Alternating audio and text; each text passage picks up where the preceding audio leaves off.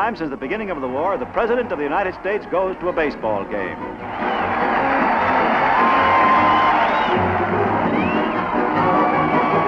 Harry S. Truman takes his place in the stands, autographing a baseball for the Washington mascot before the game between teams representing Washington and St. Louis. The President tosses out the first ball to start the game.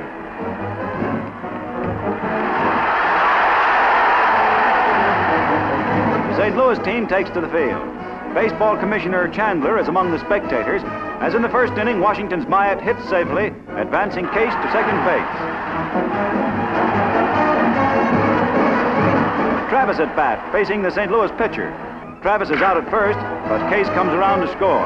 For the Washington team, a 4-1 victory. For President and Mrs. Truman, a long-postponed moment of recreation. Welcome to Good Seats Still Available, a curious little podcast devoted to exploring what used to be in professional sports. Here's your host, Tim Hanlon. Greetings and salutations, everyone. My name is Tim Hanlon, and thanks for coming in. It's Good Seats Still Available. It's our curious little podcast, a journey each and every week into what used to be in professional sports. And we are going back in time to Washington, D.C. baseball yet again. And our previous episode with Fred Frommer was a very good survey into a very deep and rich history of baseball in Washington. But we're going to kind of circle around a particular zone, particular period of time in baseball history in D.C.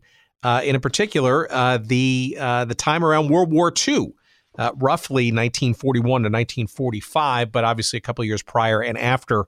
We'll get into with our guests this week, David Hubler and Josh Drazen. They the authors of The Nats and the Grays, How Baseball in the Nation's Capital Survived World War II and Changed the Game Forever. The idea, the overlap, and we talked about it with Fred in our previous conversation, between baseball and Washington, D.C., right, is the nation's capital and the national pastime. And there's lots of imagery and overlap between those two ideals in the history of the sport and of our country. And it's probably most acute during the years of World War II, as baseball, essentially is held up as this, a quintessential element of American life, especially that being challenged by global powers all across the planet on what is arguably a very scary and uncertain time in not only our nation's history but the world's history, about sort of the balance of freedoms and the way of life, I guess, that America presumes to hold up and its ideals, and baseball, the quintessential example of such.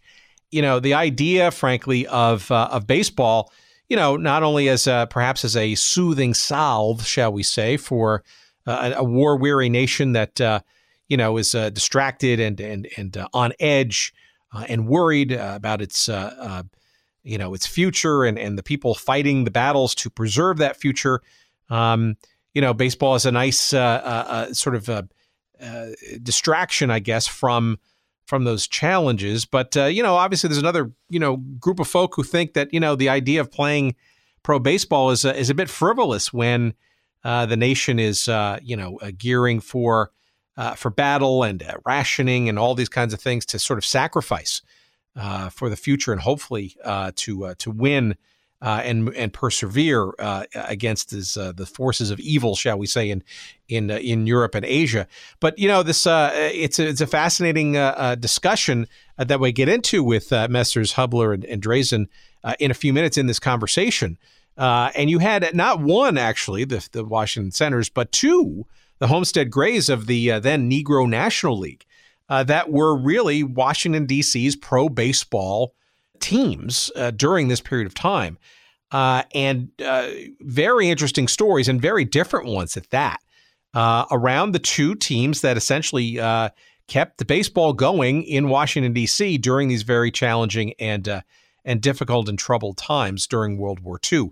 A very rich and amazing set of anecdotes and stories and little factoids that we're going to unearth in our conversation coming up in a couple of seconds with David Hubler and Josh Drazen as we talk about the Washington Nationals, a.k.a. also the Washington Senators, and the Homestead Grays of the Negro National League, who played a whole bunch of their games in Washington, D.C., and we're going to get into all of that and a little bit of a circling around how baseball and Washington handled and dealt with and survived the war years of World War II in our conversation coming up in just a couple of seconds. We want to say thank you to a number of our sponsors who, despite all evidence otherwise, continue to step up and say, yeah, we'll sponsor this little show.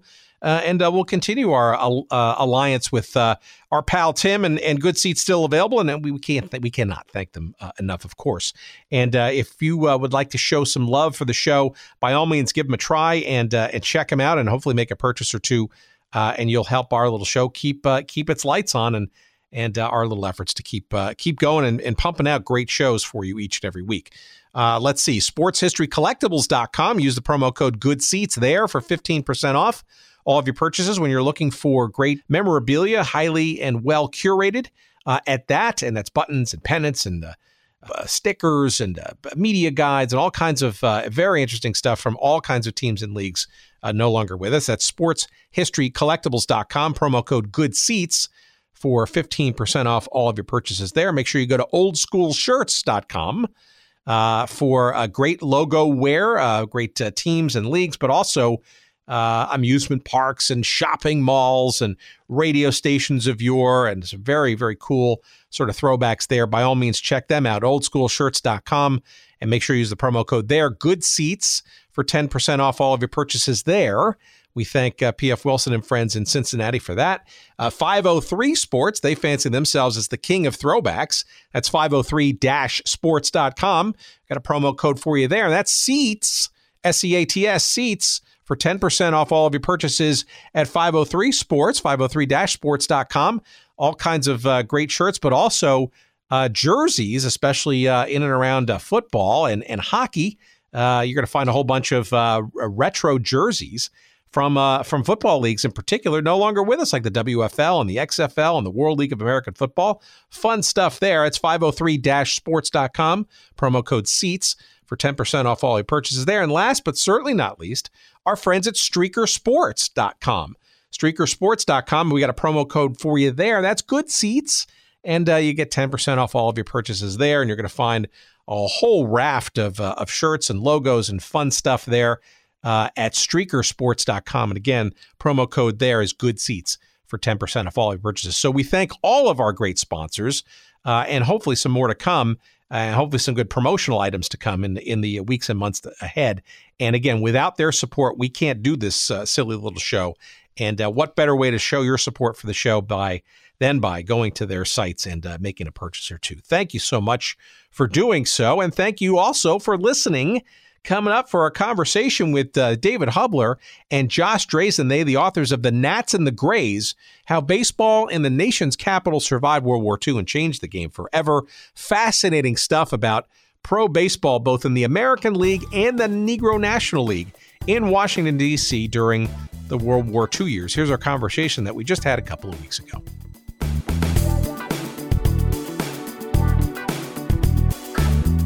Why don't you introduce yourselves to the audience and tell us who each of you are, and then I'm really interested in how you stumbled into this story. What was the thing that got you both interested in this particular zone of Washington, D.C. baseball, which I think is fascinating, as we'll get into. Yes, it is. Well, I came up with this idea to write a novel about a minor league ball player who makes it to the majors for 1 year during the war. And as you know, a number of players did play like 1 year, 2 years, and then they just disappeared because the major leaguers came back from the war. And it always intrigued me how, somebody could play 1 year in the majors and then go back to the farm or the mine or whatever it might be and just have that one great memory of having actually made it to the major leagues. One of my examples for the story was Al Gianfrido, who made that wonderful catch off Joe DiMaggio in the World Series, I think 47. And most people who have any interest in the history of baseball recognized that incident because it was filmed, and it was the only time DiMaggio ever showed any emotion when he rounded second base, and Gianfrido caught the ball, and DiMaggio kicked the dirt and headed back to the dugout. And Gianfrido never played in the major leagues after that game. Most people don't know that. That was it. That was his major league career. It ended on a very high note. So I use that as a jumping off point, and I chose 1944 as the year that I would set this novel. And what I did was I created a fictional character who was a third-string catcher on the 44 Washington Senators / Nationals. I'll mention that later. I'll tell you. But what? So in 40, I chose 44 because it was the last full year of the war, and the major league the real major league players were beginning to filter back to their teams. And I had the use of the Washington Post and all the local newspapers. And since I live just outside Washington, I chose Washington. And for another special reason, the fictional character is a third-string catcher, as I said, but he has a physical disability. He has a limp. But that didn't stop some of these plays in wartime to make the major leagues. Bert Shepard, for example, played one game for Washington in the major leagues with one leg. So a bum leg would not hamper a catcher too much. Plus, the 44 Washington club was unique in the fact that it had 5 starting knuckleball pitchers. So that's usually the nightmare for a catcher, is to catch one knuckleball pitcher. But the team actually had 5, 3 starters, 4 starters, and a reliever. So that made it easy for me to write something that made sense. Anyway, skipping ahead, I wrote the story. I used actual quotations from the newspapers and the flow of the season and what happened during the season, and I found it fascinating. But I was unable to find an agent to sell the book for me. And I finally went to a local publisher here in the D.C. area, in Lanham, Maryland, and I pitched it to her, and she said, it's really terrific, and it's well written, but we don't do fiction. Would you consider expanding it to include all the war years, and then we could publish it as a history of wartime baseball? And my full-time position had just been eliminated, so I really had the time to do it, and and that's what I did. And that's when I decided I needed some help on researching and all the other thing, and that's where Josh came in. Yeah, and I've known David basically my whole life. David was my father's camp counselor up here in Connecticut. So I have a background in history, a major in history in undergrad. I had a journalism background. So David had said, would you join me in doing this? And I always wanted to have a book published. And so I said, absolutely. And as David said, I did a lot of the background history research and some of the editing and also obviously some of the baseball research. And I'm a huge baseball fan myself, not as big as David. I think he's the biggest baseball fan I know. But we're both huge Yankees fans. And I remember as a kid going to Yankee Stadium, he would show us kind of the back routes to get to the stadium because he grew up in the Bronx. And so I did a lot of the background World War II research, and having had both my grandfathers served in the war, World War II has basically been probably my favorite period of history to look into and take classes on. And as a result, I jumped on board, really looking forward to it because having loved both baseball and the World War II era, it just was in my wheelhouse for that kind of research and writing. So I think it's really interesting that we had a previous conversation a couple of weeks back with Fred Frommer, who we kind of did sort of our initial, survey of Washington, D.C. baseball across all of its surprisingly lengthy and deep history. Is it ironic that you kind of started as sort of a novelization of a fictional player in and around the Washington Nationals or Senators, or was this because we obviously talked about damn Yankees, and it almost seems like this team. I'm wondering if this is just a coincidence or there's just something full of lore around, I guess, sort of at least the Major League, American League, Washington Senators over that period of time that I don't want to call necessarily lamentable, but certainly was. It certainly became a muse, it seems, for more than one entity in the arts. Yes, the team itself it has a fascinating background, and of course, unfortunately, they've been linked with failure for so long. But during the war, they finished second and lost in 1943. They finished second. 44, they finished last. And 45, they finished second again, and they were just beaten out on the last day of the season. So they weren't all that bad. They became really bad when Bob Short owned the team, but that was only for a few years because in '61 they moved to Minnesota. So, but the team itself has had a storied background. A longtime owner, Clark Griffith, not only bought and owned the team, he's the only man in the history of baseball to have played for 20 years, managed for 20 years, and owned the team for 20 years. A team, the Washington. Actually, he managed the original New York Yankees as the Highlanders. So his background was terrific. A very incredible person. Often referred to mistakenly as a racist. So there was a lot of history there. And as I said, when I started to write the novel, being here locally, it was just a natural fit to use the resources of the Martin Luther King Library and other areas where they had all the newspapers. And, of course, I couldn't forget the Library of Congress, which is just probably the greatest gift Thomas Jefferson gave to the United States after the Declaration of Independence.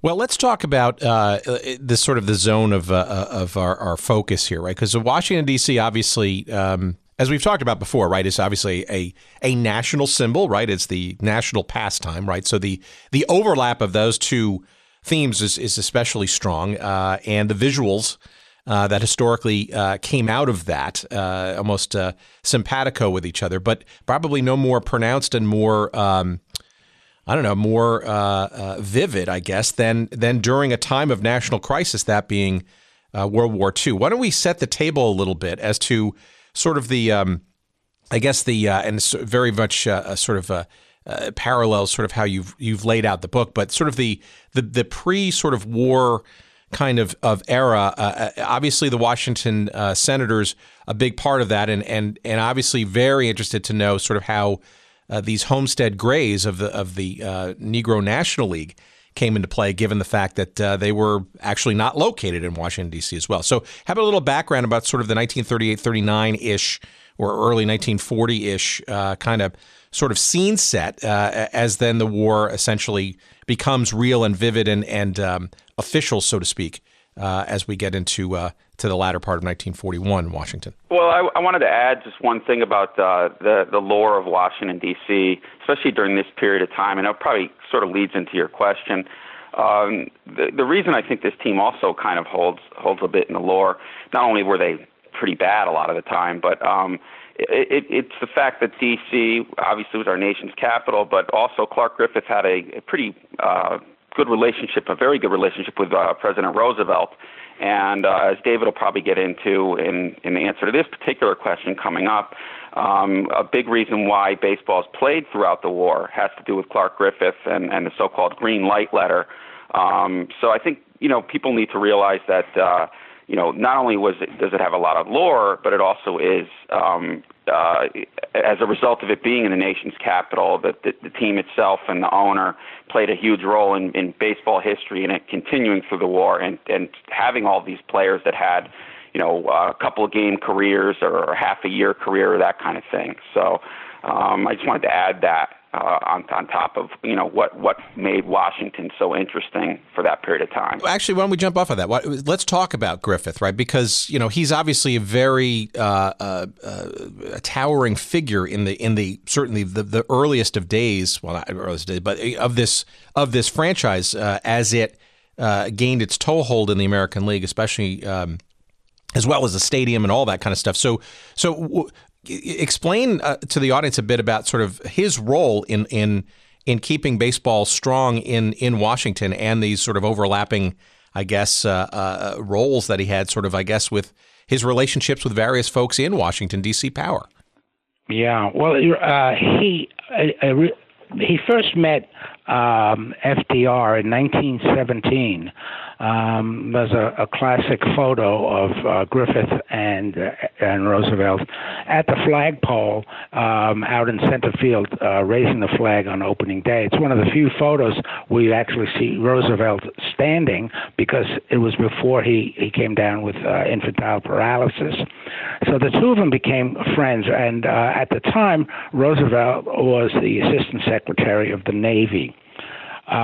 When this was just as the U.S. was entering World War I, and Griffith was very prominent in supporting the troops. He supplied bats and balls and gloves to the camps for the GIs, the doughboys as they were called, to play ball during the war. When World War II broke out, and I think this is one of the more fascinating aspects of the whole scene, and Josh made reference to the Green Light letter. On December 7th, 1941, the Major League owners, the 16 owners of the teams, were meeting in Chicago for their annual owners meeting. And there's a wonderful excerpt that I gleaned from Sports Illustrated and from a firsthand interview of how Washington learned about the attack, and many of the fans in the stands. It was the last game of the football season, and the Redskins were playing the Philadelphia Eagles in a meaningless game. Both teams were poor teams that year, and on the field, the ball players were just beginning to play, and they began hearing these announcements from the stand, from the PA system. Will so-and-so report, all soldiers report, and nobody knew what was going on.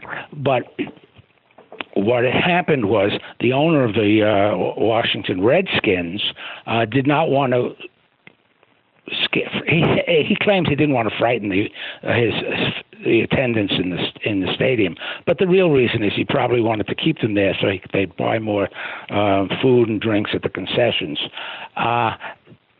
So the owners at the same time were in Chicago, beginning their annual meetings, and the war broke out. Well, the first question was, among the owners, what should we do? I mean, are we going to play?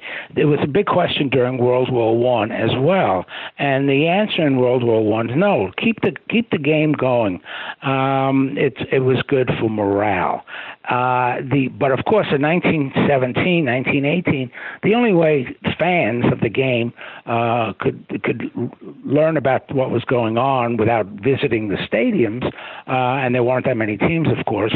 The only way they could learn about it was from the newspapers. So it wasn't like even the days of radio, when you could just turn on radio and listen to a baseball game.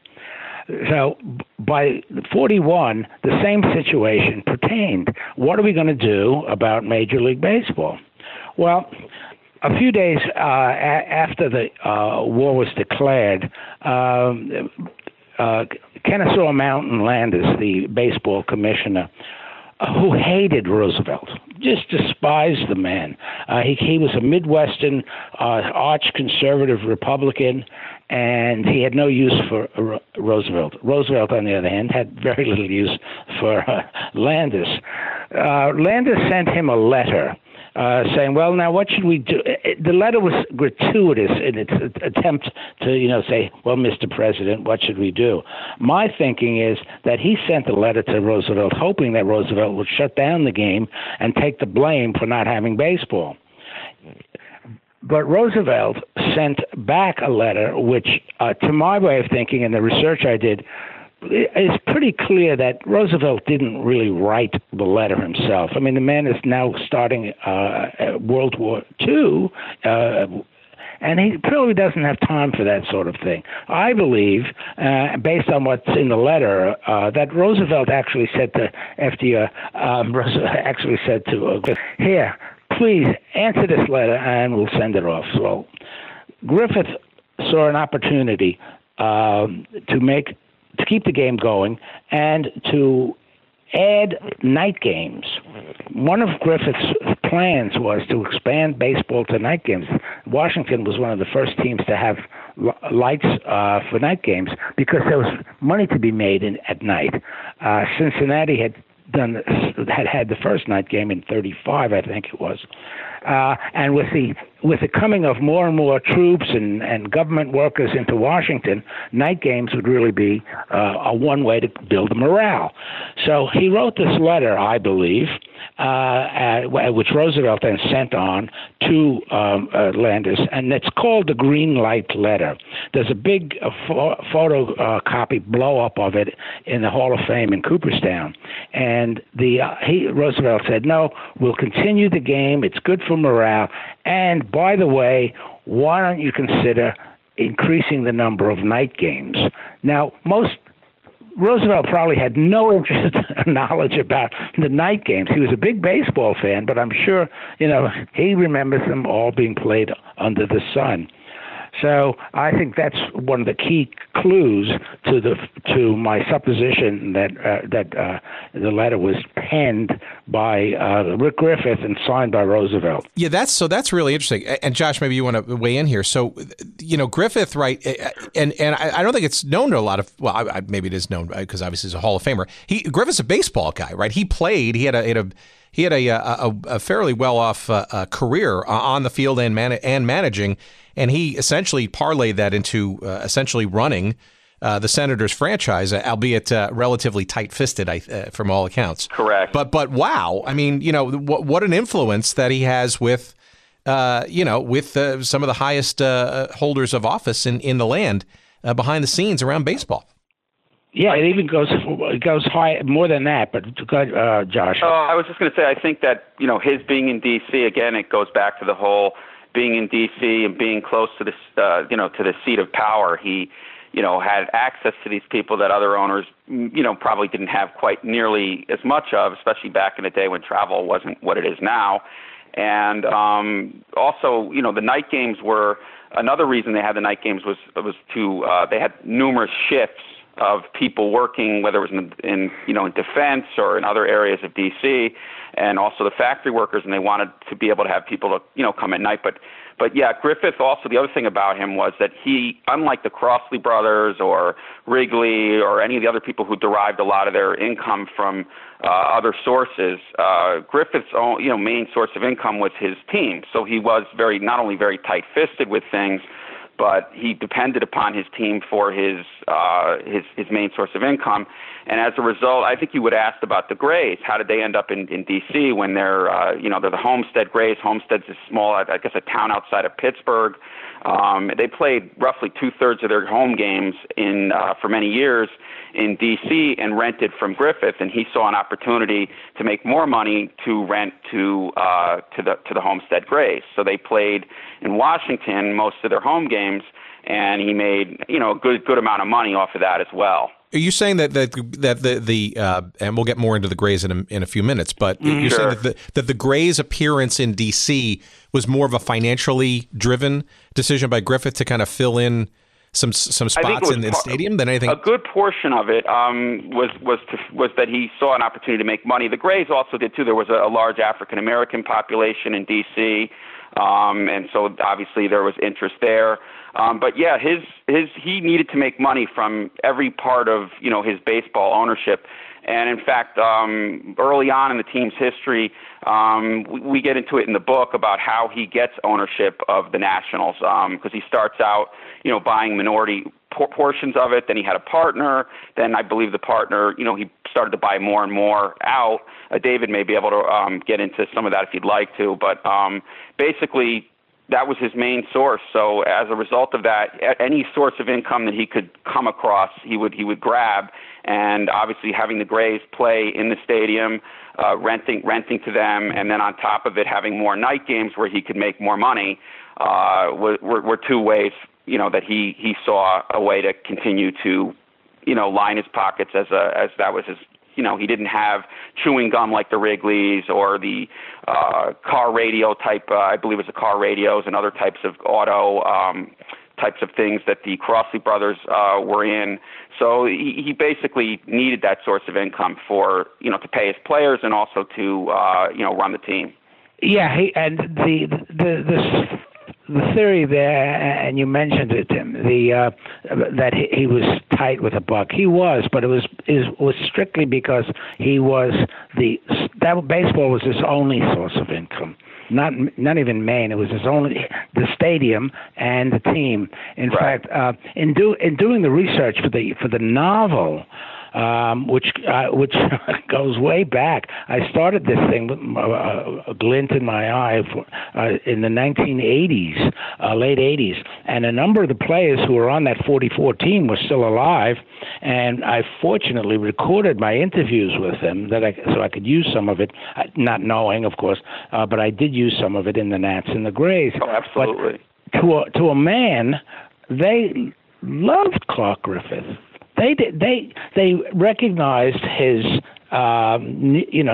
his financial situation and that he was tight. But for example, in one case, he a rookie and the rookie, I forget which one it was. One of the pitchers told me that he came onto the team as a rookie, and he wanted to know where he could find decent housing, because he was only making maybe $2,000 for the summer. The pay was meager. So Griffith said, "Oh, just you go into a hotel and we'll pay the bill. Just don't worry about that for now." That was one example. George Case III, who is the son of George Case Jr., the major league player who played for Washington for a number of years, and he was a fine center fielder for the team. In fact, he won the stolen base title in the American League for about 5 years, very fast. He told me that his dad went into Clark Griffith one time, and he said, "Look, please, I really need a bit more money. You got to raise my salary." So Griffith said, "Okay, I'll give you a $500 bonus." He said, "But at the end of the year, if we don't make money, I'm going to ask you to give it back." The $500. So I mean, that's the kind of situation Griffith had. He did rent out the stadium. He rented the stadium out for the Redskins as well. But aside from that, he was very, very generous in organizing fund drives for the GIs to raise money for the Army and the Navy welfare organizations. They had special events at Griffith Stadium, dollar nights, where everybody had to pay, including the ball players, and the money went to these funds. So he was very good with money, but he didn't have, as Josh said, and it was true, he did not have the outside income that would have allowed him to sort of use the team as his pastime. It was his business. Yeah, in fact, David mentioned some of the players and how much they loved him. Clark Griffith was known as the Old Fox, and I believe he often referred to his players themselves as a bunch of kits. So it was almost like they were his children in a way, how he took care of them. But as David said, they were not, back then, obviously paid very well compared to baseball players now, you would never think of them needing to, number one, you wouldn't hear about them giving bonuses back, but on top of that, you wouldn't think of them needing to worry about money for a hotel or something of that nature, or food, things of that nature. But he was, they did absolutely respect and love him as an owner. How does the dynamic of the Senators and running Griffith Stadium and having the Grays in there as well, how does that dynamic, if at all, that we've just established change, given now that the war is full on the field, off the field? How dramatic are the changes, I guess, in the way that Griffith approaches not only his team but the running of his enterprise, and maybe as a tableau against sort of baseball generally as the war looms? Yeah, there were a couple of major shifts, major changes during the war. One of them being that the war, which board? I forget the War Mobilization Board, I believe it was called, determined that for one reason or other, what they were trying to do was save space on the railroads. The teams traveled by railroad in those days. So they banned the teams from going to Florida and California for spring training. They had to stay within a reasonable distance from their home stadium. Well, of course, right now there's snow on the ground here in Washington, and there'll probably be some snow come later in February when the teams come out to practice. So it's not the best venue for playing. But what happened was, and again, this shows the generosity of Clark Griffith. When he was providing the troops, the Doughboys with equipment, he also befriended President Byrd of the young University of Maryland. He gave him equipment for his little baseball team, college baseball team, and Byrd never forgot that. So when the teams were forced to practice to have spring training near their own stadium, he offered the University of Maryland facilities to Griffith. So Griffith's teams for 3 years did not go down to Florida. They played, they used to, Tinker Field in Orlando was where they had their routine spring training. So they couldn't go down there. So they practiced and had the health spring training very often indoors. At the Ritchie Fieldhouse, I think, right, David, in Maryland? The what? I think it was called the Ritchie Fieldhouse or something like that. It was a lot of times Cole inside. Fieldhouse. Yeah, they were inside a lot. Yeah, inside a lot. So that was one thing. And then another aspect of this, the wartime, was that because there were so many camps, Army camps and Navy facilities in and around the D.C. area, and most of them had a baseball team. And so Griffith was able to take his team and practice with real games. The teams were pretty good. So that was one aspect of how Griffith was able to, use what was available at the time. For the Negro Leagues, when those restrictions went in, that was a real tough road to hoe, because the Negro League teams, if you look at the history of it, and probably the best history of the Negro League teams was called Beyond the Shadow of the Senators by Brad Snyder, and it's a wonderful history of the formation of the leagues and everything. Before the war in the 30s, as these teams were being formed, folding, there were a whole bunch of these Negro League teams come out, and I'm lumping them all as Negro League. They weren't all in the two main Negro Leagues that we think about. But they barnstormed across the South and the Midwest, and that's where they picked up extra money. On Sunday, Saturday and Sunday, they would play in Griffith Stadium. They played in Yankee Stadium when the Yankees, of course, were out of town, and that's where those were the official games. So the money that came to the Negro Leagues was primarily from the barnstorming. But with the restrictions on they were popularly known as the gasoline restrictions, but the restrictions actually were to save rubber. It wasn't because they weren't short of gasoline.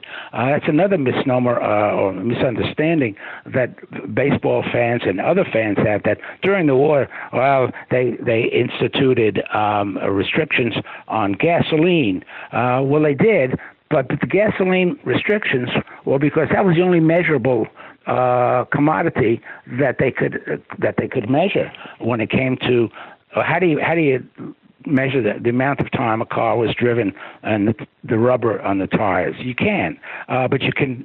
If you limit the amount of gasoline that goes into the car, that also limits the amount of time the tires can be worn. So they limited that, and that really hurt the Negro Leagues because it meant that they're barnstorming by these rickety old buses, and they're shown in some of the films. I think 41, there's a scene of that on the bus. They're almost like old school buses. So during the war, they lost a lot of money on that, but they made a lot of money because only a few of the stars actually went into the war. So that was one thing that the teams did very well. Their annual East-West All-Star game, which was played in your neck of the woods, Tim, in Wrigley Field, or the Comiskey. It was played at Comiskey. They would average about 35,000 fans for this big game. It actually outdrew the Major League All-Star game on occasion. And one year, there wasn't even an All-Star game. So there was an attraction then maybe to domicile teams then instead of having them on the road. So maybe having the Homestead Grays having sort of a second home at Griffith Stadium became more of an attractive business proposition? Absolutely, because as Josh said, Washington's large black population was just ripe for this, and plus the Negro League teams loved to come into Washington because they were treated well. Griffith, by the way, did not have a segregated section of Griffith Stadium set aside for African Americans. There was a section where they sat, but it wasn't like they couldn't sit anywhere else. They just sort of gravitated to this left field area there off the third baseline. There was never any formal restrictions at Griffith Stadium about whites only, coloreds only, that sort of thing. So that was another thing that the black community in D.C. sort of enjoyed. Plus, the teams had. They had black restaurants. They had black nightclubs in town. They had all the amenities it was a major city, which they didn't find in Homestead or even in Pittsburgh or some of the other cities in the circuit. So that was one of the main reasons. And Griffith did. Griffith took a lot of pressure on his shoulders because he was not ready to bring an African-American ball player to the team. And it wasn't because of segregation. It was because he knew, being such an astute baseball man and finance man, that it would kill the Negro Leagues, which it did. And he would lose the rent. Yeah, he'd lose the rent to the stadium, sure. As David was saying. And also the other thing that we didn't mention is the Homestead Grays, unlike the Nationals, were a superpower team. I mean, they were amazing. They had Josh Gibson, they had Cool Papa Bell. They won, I believe it was 9 Negro National League titles in a row. They won, I think, 2 or 3 World Series during that period of time. So they were kind of the polar opposite of the Nationals being, last place or that type of thing. So they I just figured we probably should mention how good they were, and they have numerous players that are in the Hall of Fame. Yeah. Oh my God. I mean, I would argue that saying that they were good is it's probably they were great. They were superpower. Yeah. So Josh, maybe we can use that as I'm curious as to sort of how the Grays came to D.C. versus say going to another city. So did you guys get into sort of the dynamics of how Griffith and the Grays sort of came to an agreement and why D.C. became their home away from home versus, say, other locations? Well, Sam Lacey, who was one of the top black sports writers in the country. His columns were syndicated in the African American newspapers in Baltimore and Washington and elsewhere. He was instrumental in bringing the team to play in Washington, and he fought for. He wanted to bring about integration of as did all of the black sports writers at the time. But Lacey, in particular, was the loud voice, the sort of the Howard Cosell of sportscasters, so he convinced Gus Greenlee was the owner of the Grays, and convinced Greenlee to bring the team. Greenlee was always looking to make money. One of the things about the Negro League teams is that they were so terribly disorganized.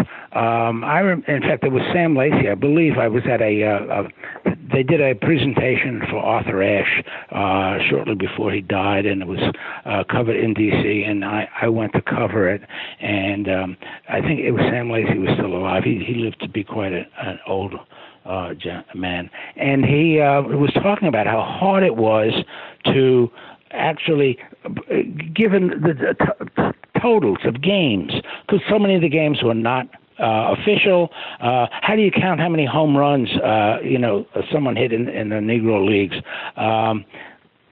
Or how many wins? Satchel Paige or Satchel Paige. Had, yeah. How many wins they had because they pitched on the road during the barnstorming. Then they pitched in Yankee Stadium. They went from some dirt field in Kentucky, let's say, to pitching in Yankee Stadium. Well, how do you keep track of this? Because you could keep track of it if you followed the African American newspapers, but even they were unable to. They didn't have an assigned beat writer with these teams. If you look at some of the black papers, you'll find some games are covered, and then they jump to other games. So it was very difficult for them to actually be considered. In fact, that was one of the excuses that Major League Baseball gave for not integrating at least one or two of the teams. There was an idea of, we'll bring in the Kansas City Monarchs, which was the other main major league. It was like the Boston Red Sox and the New York Yankees. Those two teams dominated the East and the West leagues, but they never did. And the easiest reason, Major League Baseball game, well, you're too disorganized. We can't have this disorganization in Major League Baseball. And I will say also, in terms of research, that what David said, it rings very true in terms of trying to find stats for the Negro League games and years and careers. They're just very, very sporadic, and it's for the reasons that David said, because they barnstormed, they played in different places, and they weren't covered. They didn't have beat reporters on them, so it was very difficult to find any kind of real accurate stats on a lot of these guys for the Grays. Yeah, for example, Josh Gibson. There's been a recurring story for many, many years that Josh Gibson is the only ball player ever to hit a home run fair out of Yankee Stadium, the old Yankee Stadium, of course, we're talking about. There's no record of it. Now, if they couldn't find a record of that in New York, well, granted, the Negro Leagues were not covered as deeply as the American and National League were, but there's no record of it. Yet the story persists that he did that. So what I'm really curious though as to, given Homestead and being sort of domiciled in Western Pennsylvania, why not Cleveland? Why not Pittsburgh? Why not Philadelphia? Why not some other urban area that also had some substantial African American population that would sustain a franchise? Why Washington, D.C., based on what you could tell? That's a good question. As I said, I think it's because a lot of those cities, for example, Kansas City and St. Louis were very, very segregated cities, St. Louis in particular. The Nationals/Senators had lots of fights with the St. Louis Browns because their players were so bigoted, and the team and the city was very much segregated. Washington, Greenlee, and Lacey were instrumental in bringing the team. They still were the Homestead Grays, but more and more they played in D.C. And because of the facilities there, Washington probably had the largest black population of any major city at the time. That was a population that was pretty much free to move around. There were restrictions on the trolleys. I remember that as a little kid going onto a trolley in D.C. and seeing the section coloreds only in the back of the thing. Coming from New York, that was really quite a shock to see that in person. But for the most part, they also had we've talked about them being a large population in this. There were also a prosperous percentage of black families. They had jobs. They had government jobs. They had other jobs. They weren't all housekeepers or day laborers. There was a large middle class that I'm sure was very attractive to Greenlee and the other black financiers and bankers in D.C.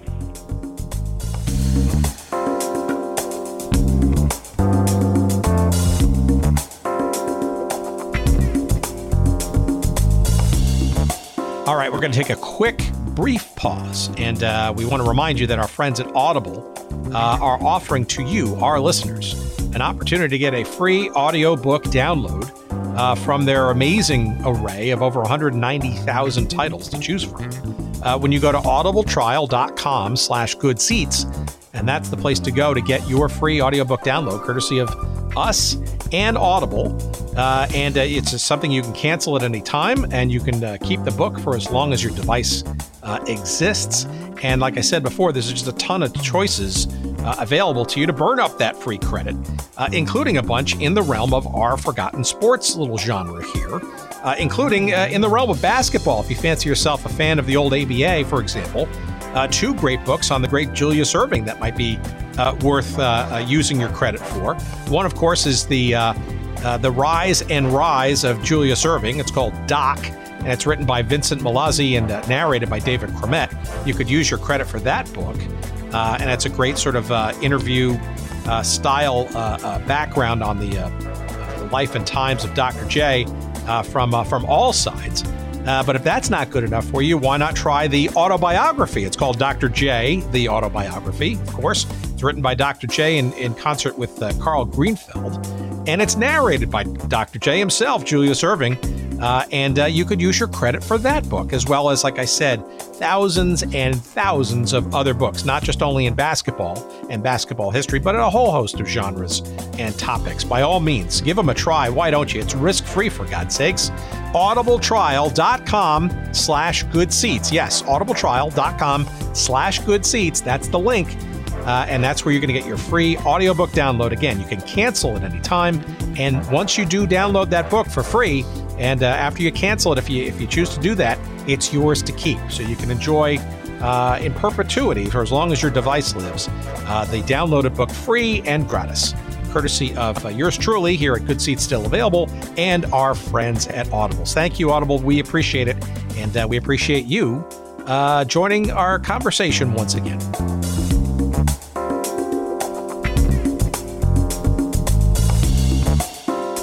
So let's talk about sort of the war and baseball, right? Because you're mentioning before that the Negro Leagues didn't seem to be injured too much in terms of their loss of talent by the draft and the ramping up of the machinery needed to fight the war. But clearly, Major League Baseball was hit very hard in terms of quality players being drafted. And going off to more serious pursuits versus playing baseball. So how did that give the audience a sense of how baseball sort of changed? I mean, the Senators were not all that great going into the war. Let's be honest. No, of course. Any substantial difference to the Senators, and just generally, how does baseball, sort of limp along, I guess, or if it did limp along during this period of time in D.C.? No, it didn't limp along, especially in D.C. because Griffith, as I said, he had ladies' nights. He each year when the owners got together, he would push for more night games. Night games were his real bread and butter. With all the people in the service working days, the night games. In fact, he actually was the creator of the old twilight doubleheader. The first game would start about 4:00. Now, keep in mind that those games would last like an hour and 50 minutes. 2 hours was a long game because they didn't have interruptions for TV commercials. So they could play. They could start a doubleheader, and Griffith Stadium had lights. They could start a doubleheader at 4:30 in the afternoon, and many people could get off work, an hour early, or maybe come in the second or third inning of the first game. So each year, Griffith added more of these night games and twilight doubleheaders. And of course, in those days, that was all single admission. You didn't have what they have now, where you have to leave the stadium and then come back for the second game if you have tickets for both games. So he did very well on that score during the war. And of course, he rented the stadium to the Redskins. In fact, one year, I think it was 45. In 45, he rented the stadium to the Redskins, and the Redskins had the last two games were at the stadium, and to complete the Major League Baseball season, they had to double up on double headers. So and a number of the players felt that was the reason they just missed out on winning the pennant, because arms were shot. The pitchers were pitching a double header. They something like 20 some odd double headers in a month. 28 1 year or something. Yeah, 28 double headers. I mean, in 1 month. So. But Josh, the player pool, though, right, was a little thin, but ironically, it helped the Senators actually. It did. It became more competitive over a couple of seasons. It did. I think it's interesting you mentioned that, because it did help them. There were so many players, obviously, that were off at the war, overseas, and it definitely the Nationals were affected as badly as anybody else. But the interesting part is Griffith was very resourceful, and he would find players in different places. For example, he didn't push integration because, as David said, he knew he would lose the rent from the Grays, and they had some obviously great players that would have made a huge difference at that time, but it just didn't happen. But he did bring Cuban players up from and other players from that area, from Central America and Cuba, to play for the Nationals. And of course, there was a skin color bias, bias and racism, where these were light-skinned Cuban players. But as a result of kind of being resourceful, I think he was good at finding players that helped a little bit. And gave them a little bit of an advantage. It kind of reminded me as a kid watching the NFL strike, and I think it was in the 80s, the teams that picked the kind of players off the replacement players, the teams that were better at that and paid more attention to that had an advantage when the real players came back because they had better records. But in his case, by getting these different players from, David mentioned Bert Shepard. He was a one-legged pitcher. They fought with the Yankees over getting him. He ended up only pitching one game. It didn't make that huge of a difference, obviously. But, these were the kinds of things that he was doing throughout the entire war, was getting players from all different sources. I mean, they had a guy named Ed Boland who was he was literally a trash man. Yeah. He worked for the New York Sanitation Department. And he didn't play very much. He played well when they had him, but he actually had LaGuardia give Boland. Boland didn't want to leave his job at the sanitation department because he was getting paid too well. And his pension. He didn't want to. Yeah, and a pension.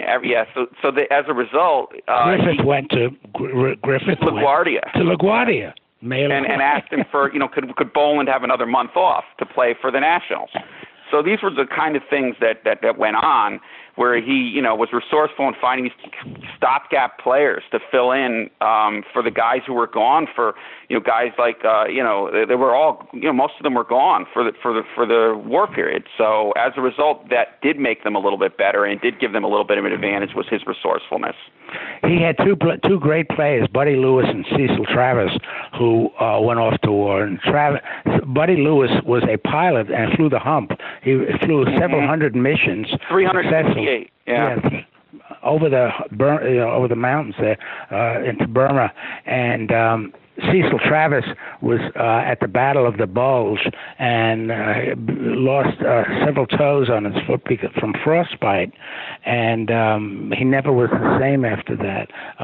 He's sometimes been called the best ball player not to have made the Hall of Fame. So, given DC's obviously place as the nation's capital, and obviously the center of all things war information and all of that, and that of a still relatively thriving baseball sort of environment during those years, what was sort of the overlap? Was baseball, and given sort of the stage that it conveniently sort of offered politicians and whatnot, was it a salve for a war-weary and beleaguered and frankly oftentimes frightened and worried country, or was it looked upon as frivolous and maybe something that shouldn't have been done? It seems like it's a very tenuous sort of time for baseball in Washington, D.C., given sort of the dual nature of maybe why the sport should or should not be played during those years.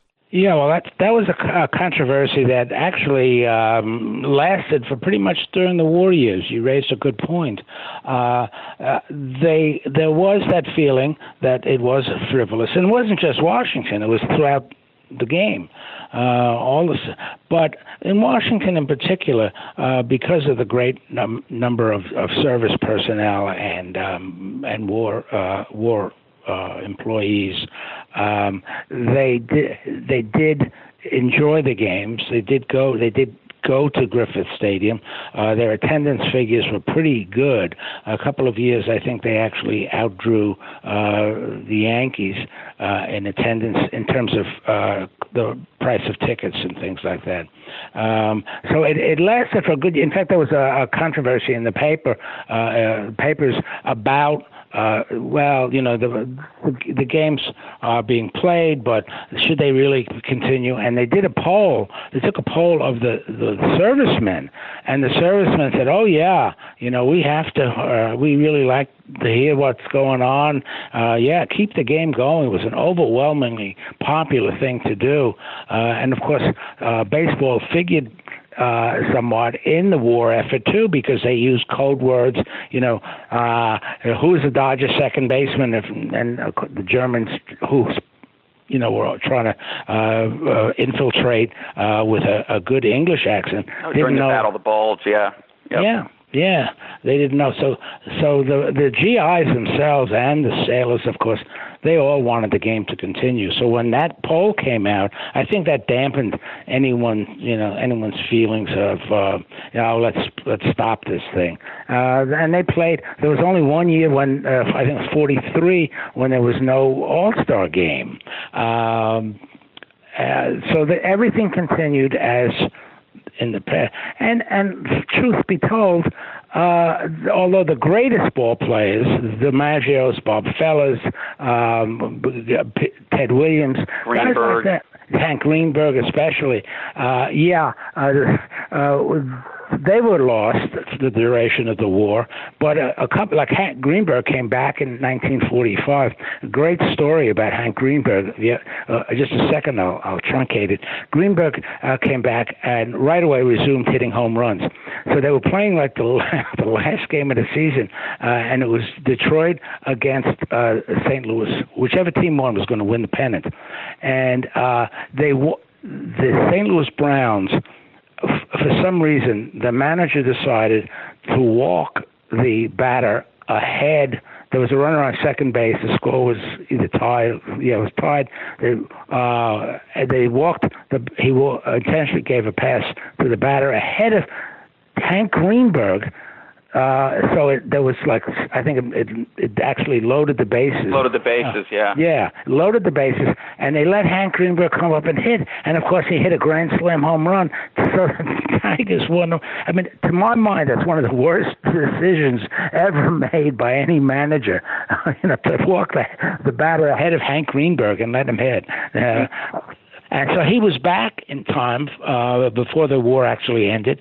And so, I mean, even though the big stars were off to the war, in many cases, the teams themselves were able to compete.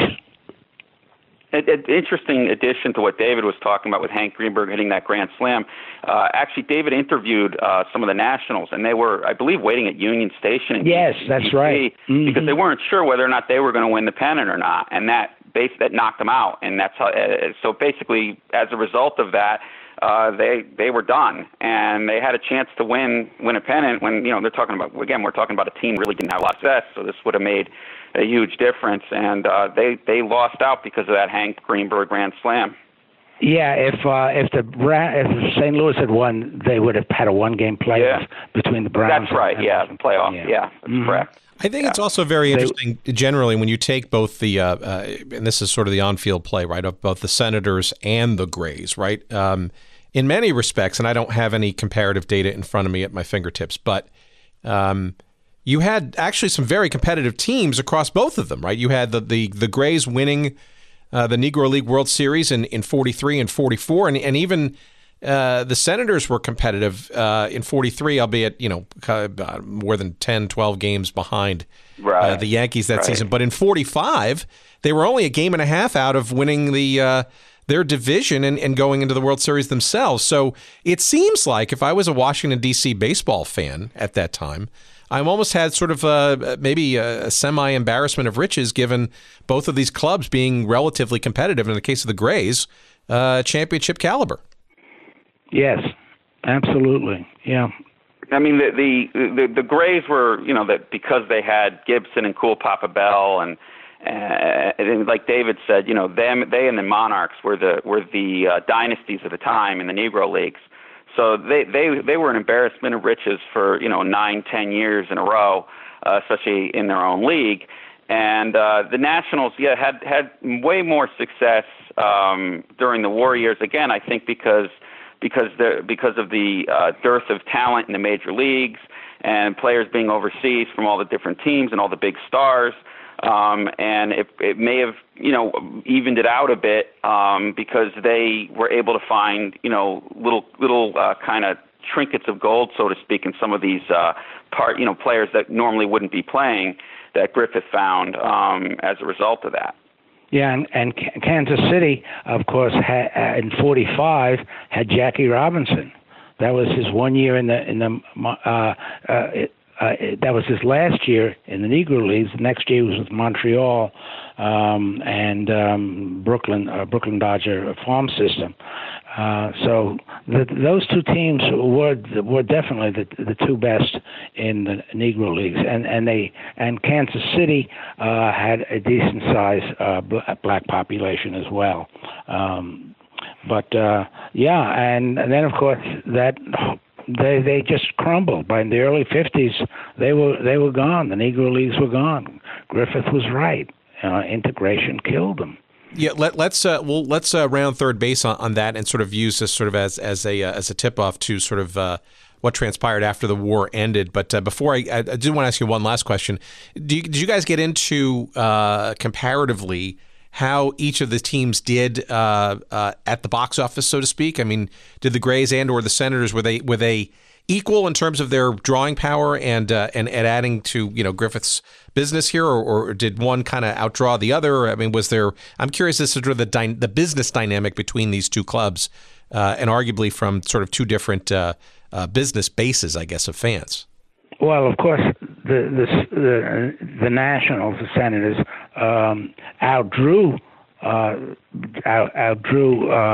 the Grays simply because the Grays only played there on the weekends when Washington was away.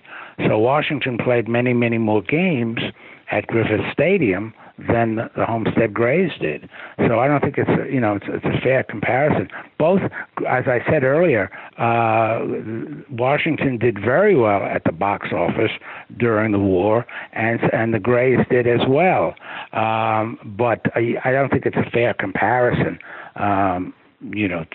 Because of the day they played Washington played all these day games during the week, and even if they drew only maybe 5,000-6,000 people, the Grays were off somewhere attempting to barnstorm, or not even when they had to ride the trains, and that really cut into their expenses to buy railroad tickets because they couldn't use the buses.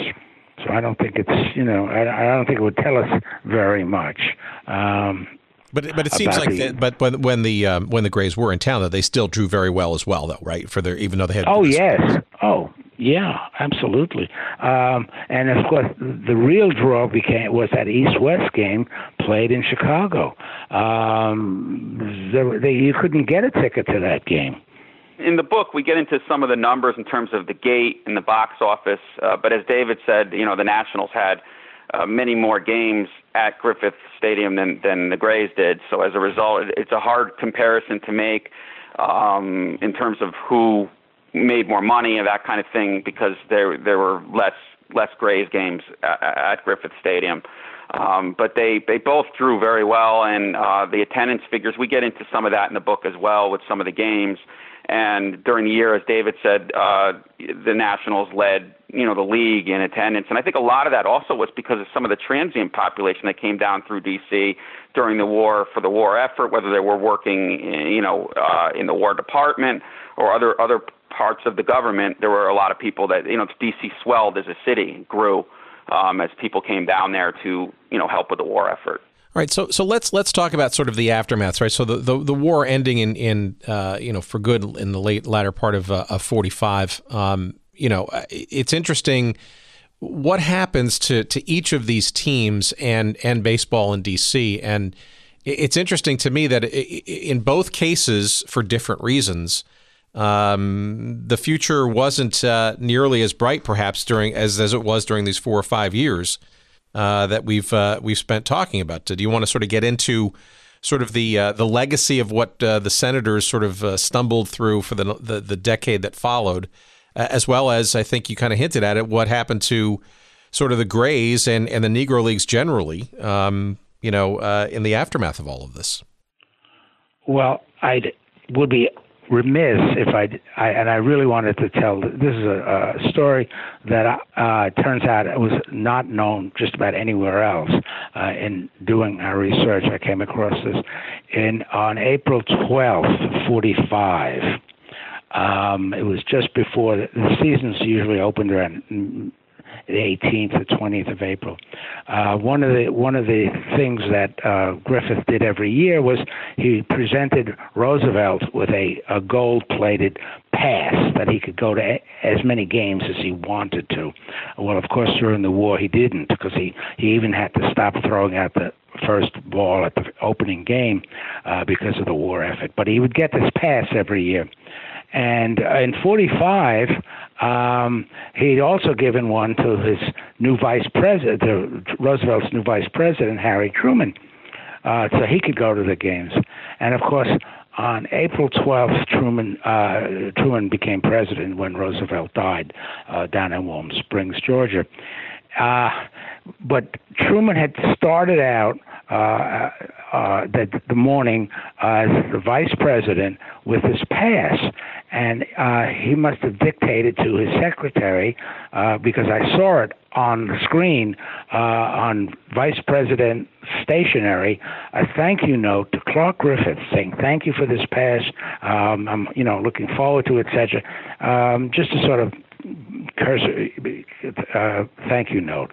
However, at the bottom of it, in Truman's own handwriting, which I sent to the Truman Library, and they said, "Yeah, that's his handwriting," was a second note saying, to the effect that, well, things have drastically changed, and I think I'm in for it now. So between the letter being written and the time Truman got to sign it, he found out that he was now the president, and he still had the presence of mind, the goodness of heart to just pen this additional note onto it. I mean, you can imagine what was, the things that were befalling him at that moment, and yet he still did it. Now, I checked all over. I even checked in David McCulloch's huge Truman volume, and there's no mention of that. It showed up in an online collector's a page of documents, signed documents that he owned. They wouldn't allow me to reproduce it in the book, although I tried. So we were able to talk about it. But just think about that. The very day that Franklin Roosevelt dies, Truman is now president, he still has time to write a thank you note to Clark Griffith. And he too was a big baseball fan. So that in itself helped to transition out of the war years and into baseball in the late 40s and early 50s. Truman and Eisenhower, both. Fortunately for baseball, the presidents in those days were big baseball fans. Yeah, it seems like Truman, among many of the presidents, seemed to be quite photogenic and available for a lot of those first pitches and whatnot, maybe relative to his predecessors and folks afterwards. Well, he was ambidextrous. So one year he would throw it out right-handed, and the next year he threw it out left-handed. Interesting. So yeah, Josh, maybe you could sort of walk us through. So what give us a little bit of the two tributaries of sort of what happens with the Senators in the years that follow, as well as the Grays in the years that follow. Well, I think the biggest thing that happens to the Grays is obviously Jackie Robinson gets signed by Branch Rickey, and that changes, as David said, it sort of changes the whole way. The Negro Leagues are sort of, after the war years, are starting to, as they integrate the Negro Leagues into the major leagues, the Negro Leagues start to see their end, and obviously they ended later in the 40s or early 50s. But basically, as they were merged, as they were integrating, it ended that. So the 45 signing of Jackie Robinson, of him being sent to the Montreal Royals, and then obviously breaking the color barrier in 47, and joining the Dodgers. That's one of the biggest, I guess you would say, of the tributaries of the end of the war. And there was a lot of, I think we probably got into a little bit, but there was a lot of back and forth about whether or not during the war the league should have been integrated, and obviously they weren't. But the African American press was questioning, why they weren't doing this, and there were a couple of kind of false tryouts, kind of with some of the Negro League players, where major league teams would have these kind of fake they would say they were trying out these players, but then they had absolutely no interest in signing them. They weren't going to do anything. And, and Griffith also, as David mentioned earlier, had an opportunity. He could have integrated his team with Josh Gibson and Cool Papa Bell and many other players who were right there on his doorstep. But he didn't, primarily, we believe, because he, needed the money from the revenue from the rent that he was getting from the Grays. But after the war, as we know, there was a push for desegregation. Truman desegregated the military, I believe, in 1947. So all these things kind of come to a head.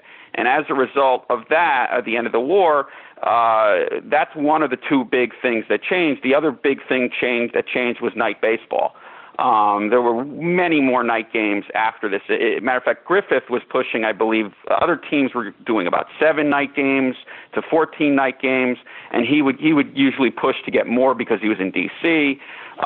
They weren't allowed, for the beginning of the war at least, to have night games in New York City, because they were afraid the U-boats could see, things that were silhouetted by the lights. They could see shipping and all that kind of thing in New York Harbor. So they had to shut that down and play during the day. That was Ebbets Field, because the Yankee Stadium didn't even have I'm sorry, yeah. It was in New York, and also Ebbets Field, and also the Polo Grounds, I believe. Yeah, they were closer to the water. Closer to the water, yeah. Yeah, so they couldn't play night games there. Thank you, David, for those two corrections. And so they couldn't play night games primarily because they were afraid of the U-boats being able to see the shipping come out. But I'm digressing a little. I'm just basically making the point that the main differences were the integration as a result of the Jackie Robinson signing, and then obviously in the American League, Cleveland, bringing in the first black player in the American League, and then of course all the way through Boston being the last with Pumpsie Green. So that's one of the two, and then the second is the night games being played more and more often, and then later TV, obviously, which changed the game in a tremendous way. We touch on, but and the Senators in particular, though, seem to just stumble their way through for the next 15 years to the point of they were terrible. You think that after all of that, and having survived the war and through the wiliness of the old fox of Clark Griffith, that and integration, frankly, right, having some of the arguably some of the best Negro League players not only come through Griffith Stadium during that time, but also literally on the Grays themselves, that they would have somehow figured out a way to, shall we say, better themselves on the field, but it never really happened, now did it? No. And David, correct me if I'm wrong, but I believe the Nationals were among the last teams to integrate, were they not? Yes, they were. And of course, the interesting thing about, as Josh mentioned, the Red Sox being the last to integrate, the Red Sox actually, as Josh alluded to, the Red Sox actually gave Jackie Robinson one of these faux tryouts early on. They sent him and two other Negro League players up to Boston because there was some political activity going on in Boston and that they wanted to quash, and so they invited these 3 ball players up, and there was no one there of real who was really involved with the player personnel on the team. There was a couple of minor officials on the Red Sox, and they never even they never even acknowledged it afterwards. There was no follow-up note, thank you very much, but nothing like that happened. So, I know one area that we did forget to talk about in terms of the Negro Leagues and their ability to sustain themselves, it was when the Negro Leagues brought in a spokesperson for the team, for the leagues, who was going to be the front man on the team and on the leagues to help integrate the sport. And unfortunately, Josh, help me out. I'm blanking on who that would be. He was Paul Robeson. Oh, Paul Robeson. Yeah. He was a communist, was he not? That was the problem. Kind of a problem. Yeah. That was the problem. They picked a socialist / communist, outspoken, very fine opera singer, to be the front man on it. And of course, most Americans just turned their back on it. That was a disastrous decision. Even though he was well known to the American public, he was not the right person to pick to lead integration movement.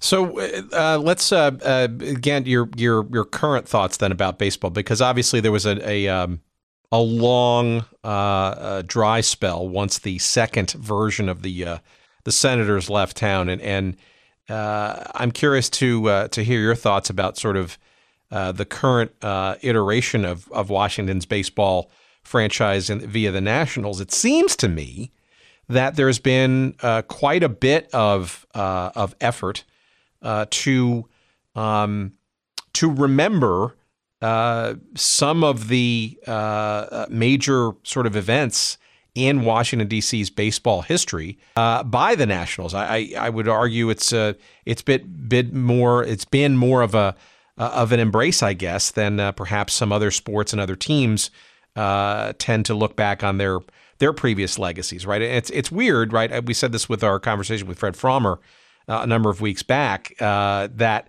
in many respects, the history of Washington baseball is somewhat transitory or not. It is ironically deeply rooted, but yet not so when you look at sort of the relatively peripatetic nature of the teams that have come and gone, right? And even today's version of the Nationals, right, is itself the former Montreal Expos, right? But it does seem like there's been an effort, and correct me if I'm wrong, to remember and embrace this very deep and interesting history of baseball in the Washington, D.C. area. Yeah, you're correct up to a point. I have a big bone to pick with the current ownership of the team. When I went down to Orlando to do the research at Tinker Field, which was now just a good-looking baseball diamond, but it wasn't being used for that very much. But in front of the main gates, there was a statue and a bronze plaque. It was a large rectangular with a statue with a baseball on top, and this plaque dedicated to Clark Griffith and detailing his life in baseball. And I took some photographs of that. And at the time they were planning, the city of Orlando didn't know what to do with it. It abutted the Citrus Bowl, and they were going to knock it down because they needed more parking facility. And I went to a couple of people here in D.C. who had ins with the new ownership at the time, and because there were some things in the stadium that do reflect the original team and its players. But I said, let's bring the plaque to Washington, install it in the stadium, and no one was interested in doing it. And in the book, there is the plaque. One of the pictures I took of it is in the actually my son took. It is in the book, and sadly, I kept in contact with a writer on the Orlando Sentinel who was following the city's efforts to do whatever they were going to do with it, and sadly, the plaque was stolen and never recovered. And I think that was a loss to the new National Stadium, because I really think that would have been something they would have wanted to have if they really thought about it. And they've never recovered it. I'm sure it was melted down at some point.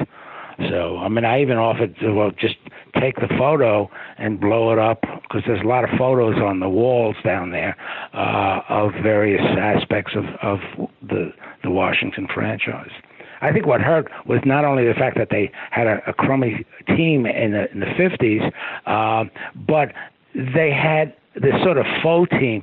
They became an expansion team, and then the expansion team moved away to Minneapolis a few years later. And for 30-some-odd years, there was no baseball in Washington. You mean to the Rangers? You said the expansion team moved. Didn't the expansion team become the Rangers? That's right. And then the next day, then they had another team. Yeah. And they lasted from the first. Yeah, the first was the Minnesota, and then the second. Yeah. Right. Clark Griffith's nephew moved them to Minnesota. Yeah, and then they. Yes. Yeah. And then as a result of that, Washington became the town that other owners used to threaten their populace when they wanted a new stadium, when they wanted more money for more revenue. Well, we can always move to Washington because there was.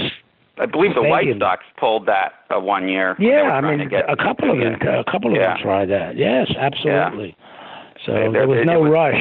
There was no rush. Yeah, it's 30 some odd years without a team. So I will say, I will add to David's point. We did a book signing, and the Lerner family was kind enough to host us at the stadium. Yes. And I noticed a lot of baseball history that they paid very good attention to, considering it was the former Montreal Expos. They had many players on pictures, the streamers, whatever you want to call them, flags of different players from the past, including players from the Grays and players from the old Nats. They paid. I think they paid. Aside from the plaque and the things of those nature, I think they paid a good amount of attention to their history and to the Washington baseball history, because again, it is kind of convoluted. I mean, here it is. You have the original Nationals, the Griffith Nationals, going to Minneapolis when his nephew moves them, and then you have this kind of convoluted expansion team that's there later, and then I believe it's in '71 they moved to Texas, Dallas area, Arlington. So Washington was kind of this baseball desert for a long time, as David said, and teams still do this, as we know, where they threaten to move to different cities. In the NFL, it was Los Angeles for many years before they got two teams now, where they would threaten to do whatever it was to move there if they didn't get a new stadium. It's a very common practice. Matter of fact, in law school, I wrote about this and did a paper on this about how teams hold cities hostage of where they are in order to move, in order to threaten to move, in order to get a better stadium. And now we're seeing stadiums built almost every 20 years when they used to be every 50 years, things of that nature. I mean, Atlanta's a good example. They had a new stadium in '96, and then they moved, to their new stadium a couple of years ago. And then their football team did the same thing. So there's a lot of that. But D.C. in general was used all the time for that purpose, and a few other cities as well. I mean, I know Charlotte was mentioned a few times as expansion, things like that. But I think the family itself, considering how convoluted, I keep saying the word, but it is, it's really odd how there's this kind of all these different teams kind of floating in and out of D.C., they've done a pretty good job of being true to the history of it, considering that they came from Montreal. So they've also included those players as well. Yes, that's true. And they use the stats. They have to use the Montreal Expos stats, sort of like the Cleveland Browns had the right to keep their colors and their team when the Ravens went to Baltimore. So they they got to keep all the stats. For the franchise that was promised to them, that I believe was in Cleveland and put there in '99 as part of the deal when Cleveland allowed Art Modell to move to Baltimore. But I think they've done a pretty good job of that, and I think there's interest. They played many games in when they do the old Negro League throwbacks on games during the season. They'll play in Grays uniforms. And that kind of thing. So I think they try to be true to their history, but it's a pretty hard history, much more difficult to follow for the average fan than a lot of other places where they've had one team for a longer period of time, even though there's been a lot of movement. I mean, for example, the St. Louis Browns moving to Baltimore. But you still have teams like the St. Louis Cardinals who've been there forever. So I think they've done a good job of paying tribute to their history overall. Yeah, and I think it's a unique opportunity, right? Given the status of Washington, obviously it's the nation's capital and the national pastime, at least officially known as the national pastime. Although the Super Bowl and the NFL certainly seem to challenge that notion. All right, so here's your chance, guys, to promote the book. So give us the title and where we can find it, and then do you guys see yourselves doing any other projects around baseball or sports going forward, or is this pretty much the opus of your life's journey? Well, the formal title is The Nats and the Grays, How Baseball in the Nation's Capital Survived World War II and Changed the Game Forever. Of course, it's just popularly known as The Nats and the Grays. It's published by Rowman and Littlefield Publishers. They're over in Lanham, Maryland.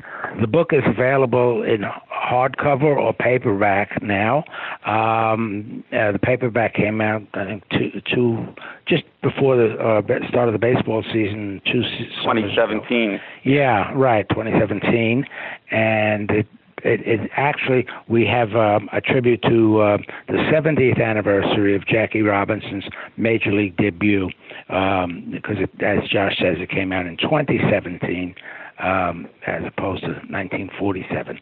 So it is available. You can get it at any bookstore, and I'm very partial to it. I think we did as good a job as we possibly could. We've never gotten anyone writing to us saying, "Oh, you got this wrong." Thanks to Josh, we've never had anybody coming to us and saying, "You got this wrong" or something.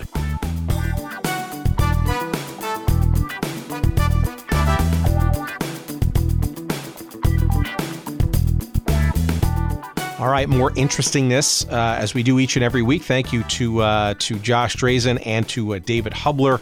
And again, the book is called The Nats and the Grays, How Baseball in the Nation's Capital Survived World War II and Changed the Game Forever. It is published by Rowman and Littlefield. You will find a link to that book and all its various versions, hardcover or softcover or even the Kindle version, on our website at goodseatsstillavailable.com. Just search up the episode with Messrs. Hubler and Drazen, and you will find a description of the show, but also a link to the book.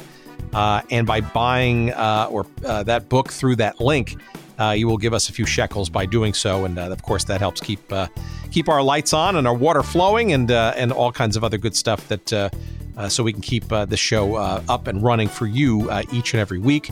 Let's see, on goodseatsstillavailable.com is also the place to find all of our various social media links. You'll find us on Twitter at goodseatsstill. You'll find us on Instagram at goodseatsstillavailable. There is a Facebook page devoted to this show, if you can believe that or not.